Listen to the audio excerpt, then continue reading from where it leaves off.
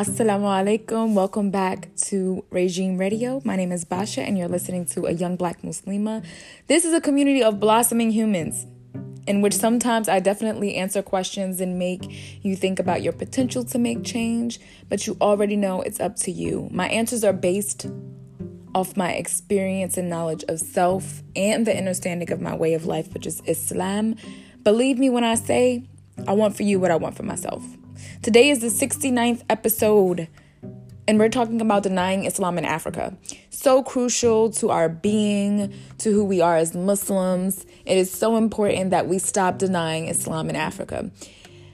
Africa holds a majority of Muslims in the world, and a lot of people just have on their mind that it's Malaysia or it's just, in the Asian continent, but that is so false. And I think what we need to do, well, not I think, but I believe, because I think it's come from an egotistical place, right? Nefs thinking, but I believe that we have so much knowledge and so much example and exemplars in Africa, and especially in Senegal, Nigeria, Ghana, so many regions, Morocco, like so many areas of Africa, South Africa even, of Islam.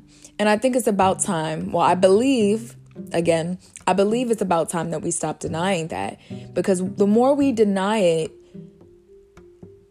the more it gets suppressed and the more people suffer within Islam, the more people do not understand what Islam is truly about. And I am sick and tired of racist Muslims just thinking that or feeling that Islam is theirs. It doesn't belong to you. This is Allah's deen. Do not sit there and try to be entitled to the religion or to Islam or to Arabiya, whatever it is you feel entitled to. Humble yourself, okay? Sit down and be humble, because it doesn't belong to you.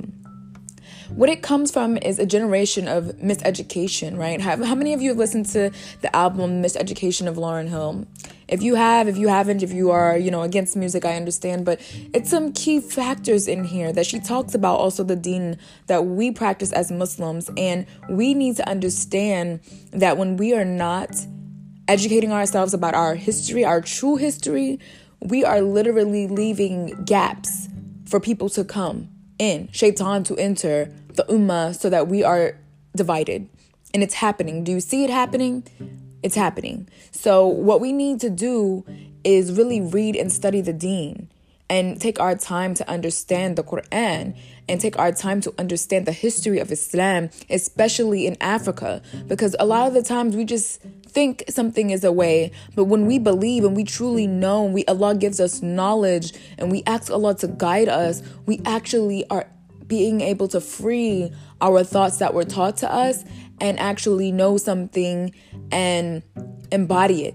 It's difference between knowing something and embodying what you know, because then that means that you are actually applying what you know, right? So it's time that we embody the knowledge that our ancestors have given to us.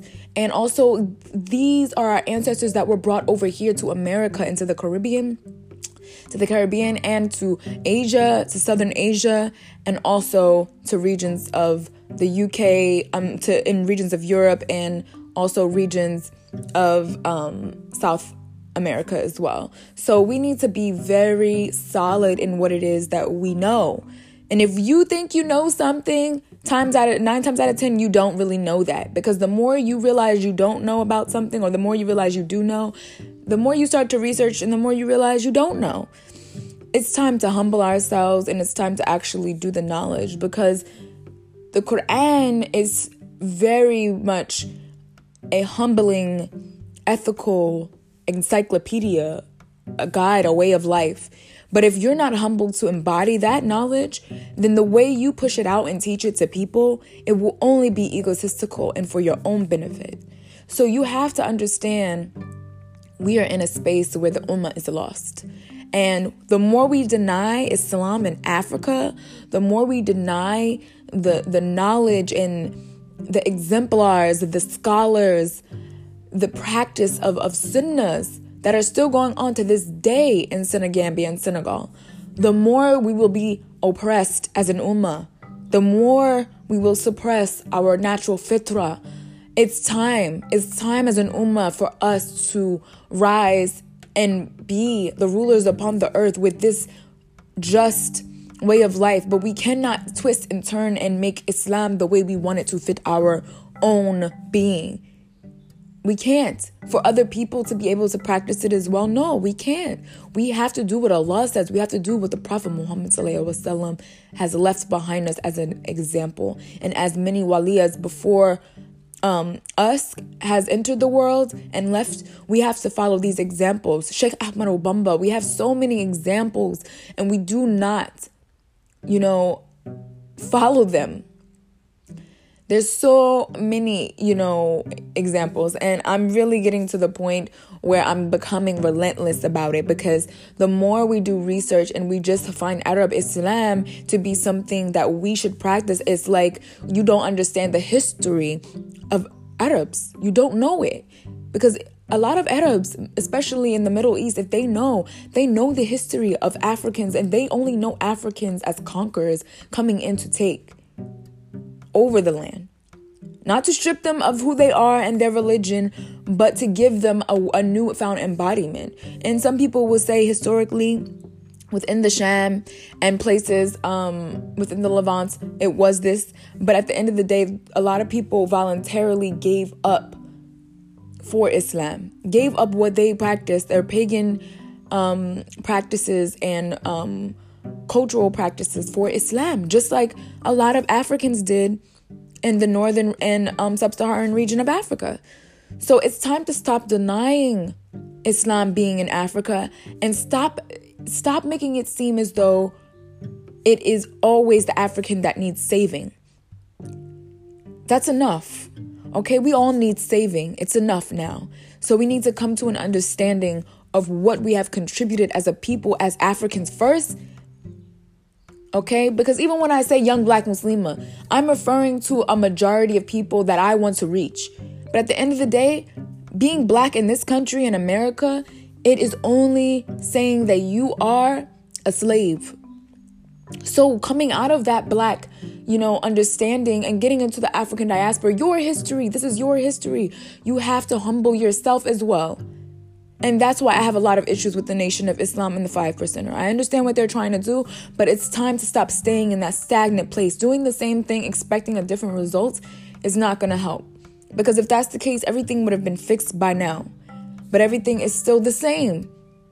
So if we're going to stop denying Islam in Africa, we can stop denying our truth. We can stop denying our history, our connectivity to Africa.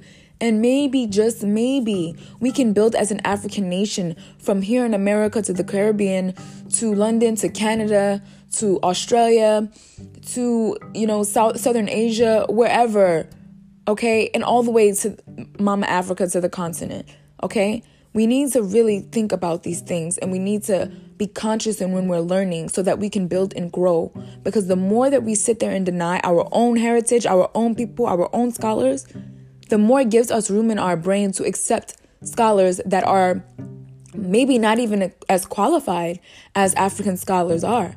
Because even historically, there were scholars in Africa that knew the Arabiya better than Arabs. So we have to be real with ourselves and humble ourselves as well, and stop thinking that we are not enough as Africans, okay? So I'm done with this episode. It's a passionate episode because now is the time. We can't keep waiting. Else all of the bad that you see keeps happening is going to keep happening because we refuse to accept the truth. We keep denying Islam in Africa. So many intentional denials. It's intentional. Okay? Historically, there's so much there. Even some will say that when Bilal, may Allah be pleased with him, accepted Islam and was muhadhan, he was the one who recited, the adhan. He was the one who called the call to prayer. And it was a lot of jealousy amongst the Quraysh or people within the Ummah that were Arab. And it's not necessary. And that is why Africans think that you may be white as an Arab and you may not be. Because you know why? What I realize is that the racism and the historical context of Africans being enslaved by Arabs as well. So what you have to realize is that the institutionalization of Africans comes from their education and a level of them thinking that Arabs are white because of the way Arabs treat Africans. So if you want to stop being looked at as a white person, Gog and Magog, Juj and Majuj, you have to be humble. You have to be humble, and you have to accept that African as your brother or sister. Emirati, whoever it is, Ethiopian, you have to accept them as your brother and sister no matter what shade of color their skin is. And then maybe you will be accepted. But if you do not accept them, what do you think? The divide and the line is drawn there. So inshallah, this episode helps anyone who's struggling with this acceptance of their own as an African, or the acceptance of their own as a Muslim, their history, because this is the time that we come together. And if we do not, we have to answer to Allah subhanahu wa ta'ala. So what are we going to do? I want to see my brothers and sisters in Jannah, inshallah. So hopefully you will be able to get some points here and really go through your life and stop denying Islam in Africa, because this is going to be play a huge part of the ummah to fall. We have to stick together. Thank you guys so much for listening to this episode. Inshallah, I'll see you in the next one. Don't forget to support this podcast. Follow me on Instagram as well. It's the same name you see there, Basha Regine, as well as go and subscribe to my YouTube. I have a lot of content up there as well. Follow me on Twitter and Facebook as well. Thank you so much. I appreciate your love. Peace, love, and light.